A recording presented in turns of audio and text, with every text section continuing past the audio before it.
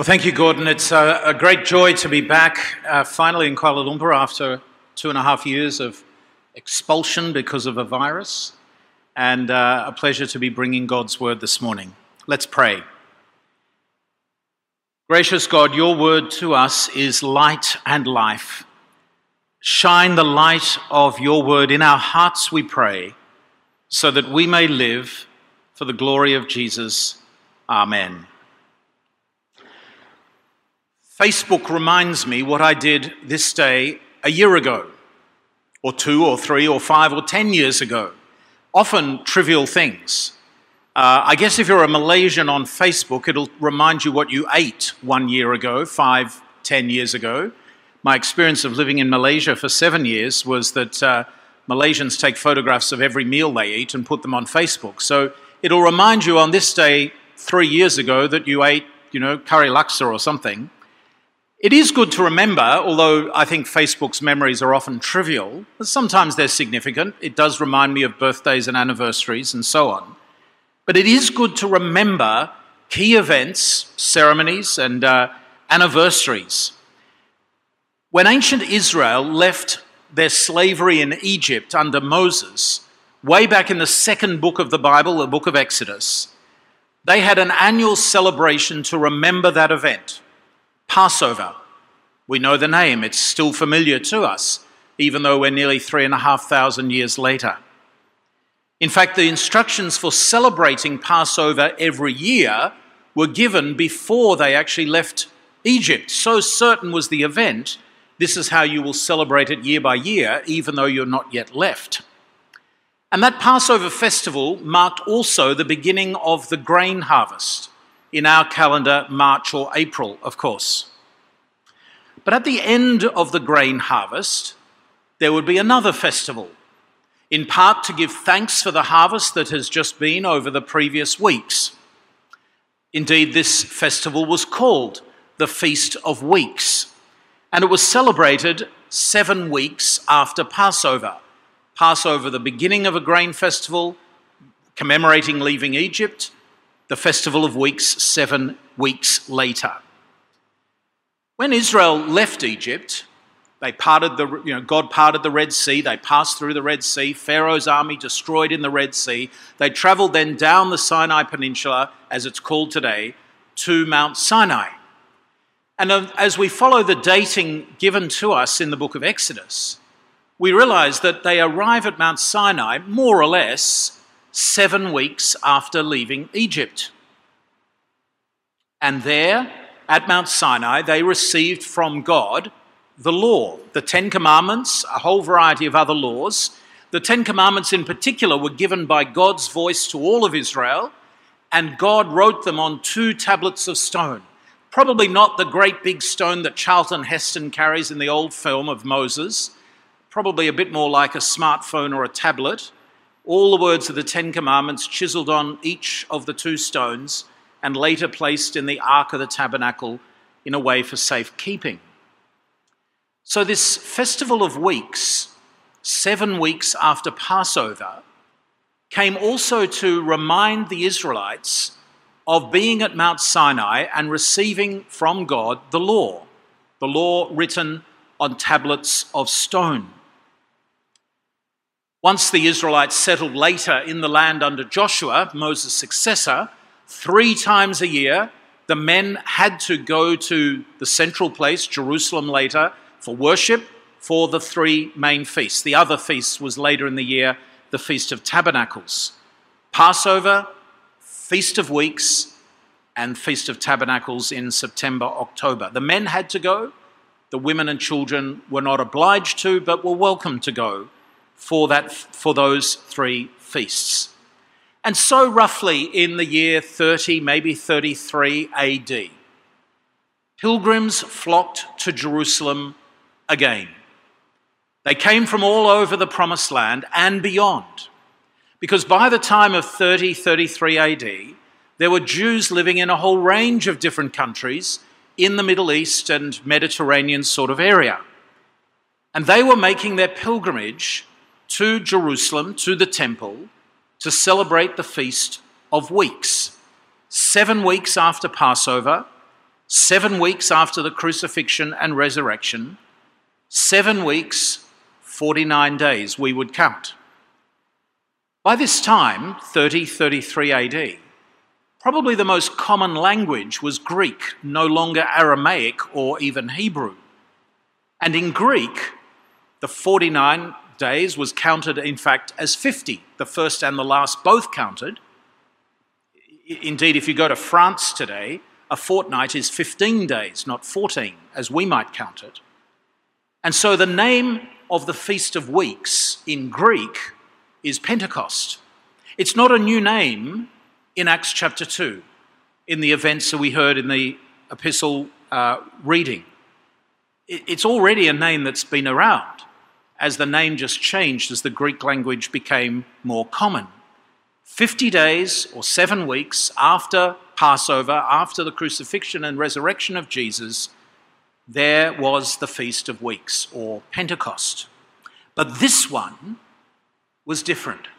It's not the first Feast of Pentecost, but this one was different because there was a sound that was different, a sight that was different, and indeed speech that was different. In verse 2, suddenly there came from heaven a sound like the mighty rushing wind, and it filled the entire house where they were sitting, they being the disciples, 12 of them. Matthias has replaced Judas, maybe some other people with them.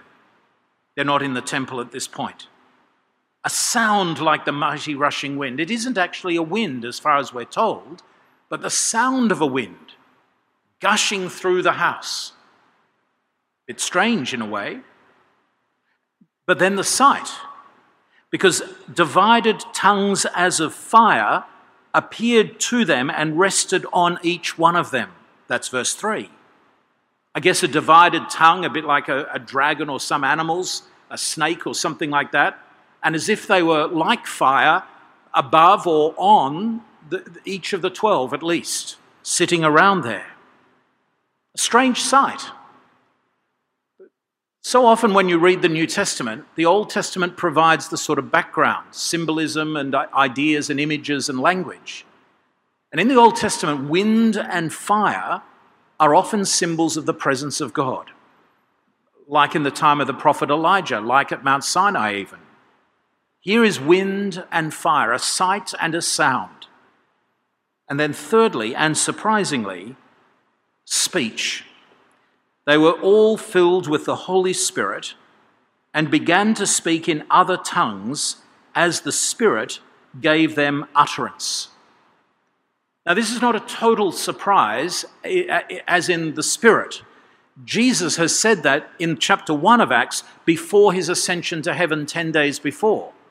And indeed, before the crucifixion, on the night before he died, as we heard in the reading from John's Gospel, Jesus tells the disciples then, in repeated fashion, that after he's gone and ascended, he will send his Spirit down. And here it is. But what's surprising is all these different languages. The wind and the fire suggesting the presence of God, God's own Spirit, now with different languages.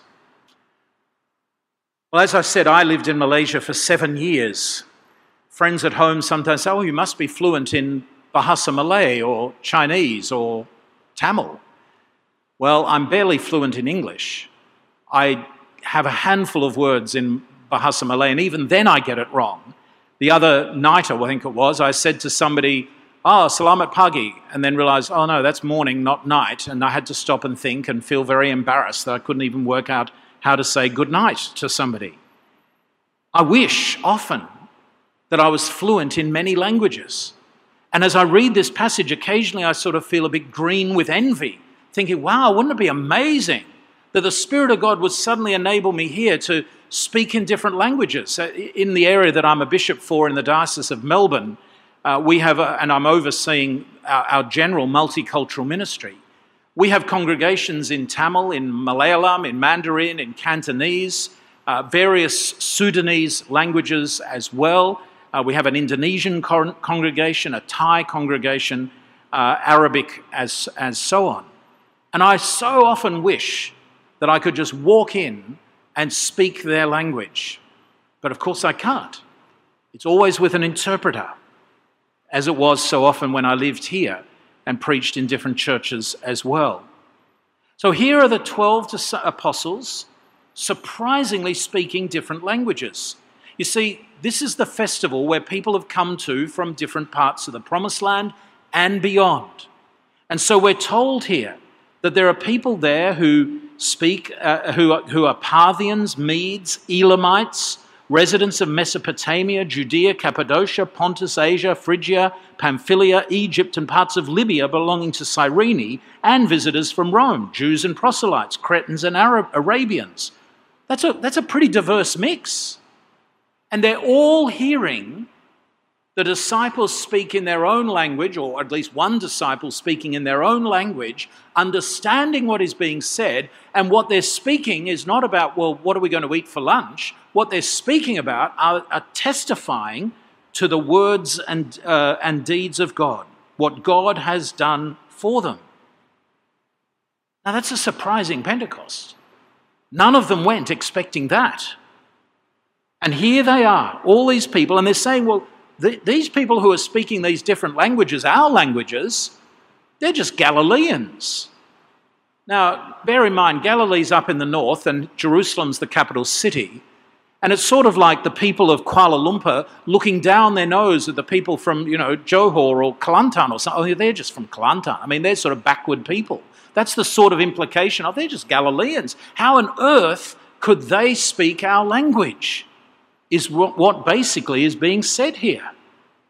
And so some, sort of mocking what's going on, say then, in the end of verse 13, they're filled with new wine. Well, of course they're not. They're not just speaking gobbledygook. I mean, if I hear somebody speaking in a different language, which in a city like Melbourne is quite common, I sometimes try and guess what the language is. Do I recognise the tone or the style of language? Usually, I guess I get it wrong. I just don't understand the words. And often, I wouldn't normally think, oh, those people are drunk, of course. But you see here, they're not just speaking rubbish or gobbledygook. They're not just mumbling away in something incomprehensible. But rather, these disciples are speaking different languages that are known by others who are gathered around in the temple and in Jerusalem. They're not drunk. And so Peter, we're told in verse 14, gets up to address the crowd. Men of Judea and all who dwell in Jerusalem, let this be known to you and give ear to my words, for these people are not drunk as you suppose, since it's only the 3rd hour of the morning. Now, that's not always a good excuse to say that somebody's not drunk, I would have thought. I live in Melbourne, Australia, where people drink far too much, and I'm sure there are people who are drunk at the 3rd hour of the morning. But Peter is saying these people are not drunk, but rather this is what was uttered through the prophet Joel. And he goes on then at length to quote from the prophet Joel, from Joel chapter 2. Joel's prophecy was about the end days coming, and that in the end days the Spirit of God would be poured out on all sorts of people. What Peter is in effect saying is, these end days, Messianic age, has arrived. In the Old Testament, at times, God's Spirit comes upon specific individuals, the king, for example, and others at times.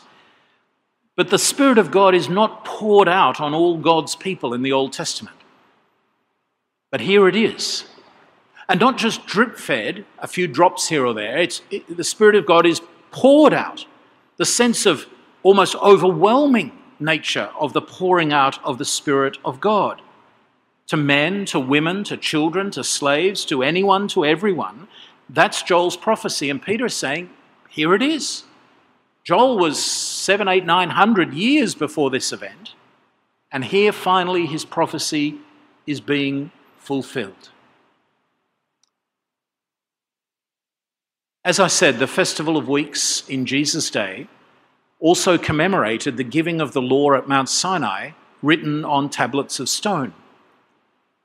But one of the other prophecies of the Old Testament about the Spirit to come would be that the Spirit would write God's law not on tablets of stone out there, but would write God's law in people's hearts, in here.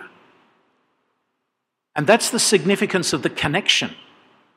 Here are they commemorating the giving of the law on tablets of stone, but the real problem of the obedience of God's people is not the law itself, or the stone for that matter. It's the fact that the law has not penetrated the heart.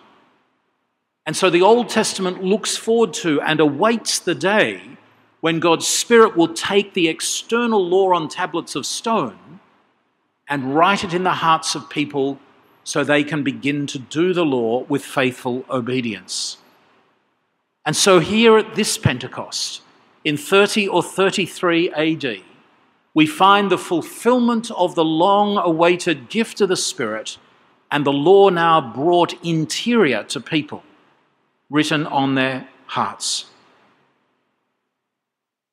Joel predicted this, in effect, the pouring out of the Spirit of God.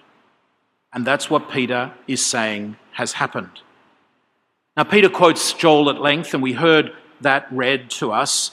For example, verse 17, "In the last days I will pour out my Spirit on all flesh, sons, daughters, young men, old men, even servants," in verse 18.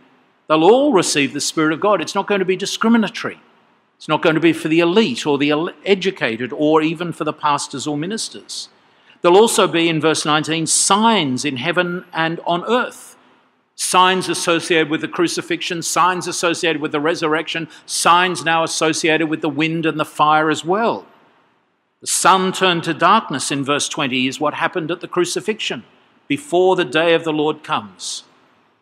And so the end of this quote is that it shall come to pass that everyone who calls on the name of the Lord shall be saved. That's the climax of Joel's prophecy, the climax of today's reading, in fact. Everyone who calls on the name of the Lord shall be saved. Everyone. Regardless of language, ethnicity, regardless of social standing, men, women, children, slaves, servants, everyone. Parthians, Medes, Elamites, people from Cappadocia, doesn't matter where they're from, doesn't matter what language they speak. Everyone who calls on the name of the Lord will be saved. In the Old Testament, the Lord's name was Yahweh, Jehovah in Old English. But now as Joel's prophecy is being read aloud here, and following on the teaching and the ministry and the miracles and the death and the resurrection and ascension of the Lord Jesus Christ, the name of the Lord is Jesus. And so, beyond today's reading, as Peter goes on in his sermon on this Pentecost day, he speaks about Jesus, the mighty works he did in verse 22. He speaks about Jesus' death in verse 23. This Jesus you crucified, but God raised him up in verse 24. Later on, he refers again to the resurrection. He refers to the ascension of Jesus, which has happened just 10 days earlier than this. So we get a snapshot, a summary of the major things of Jesus, because Jesus is the name of the Lord. And then finally, the climax of all of this sermon in verse 36. Let all the house of Israel therefore know for certain that God has made Jesus both Lord and Christ. This Jesus whom you crucified, Lord and Christ.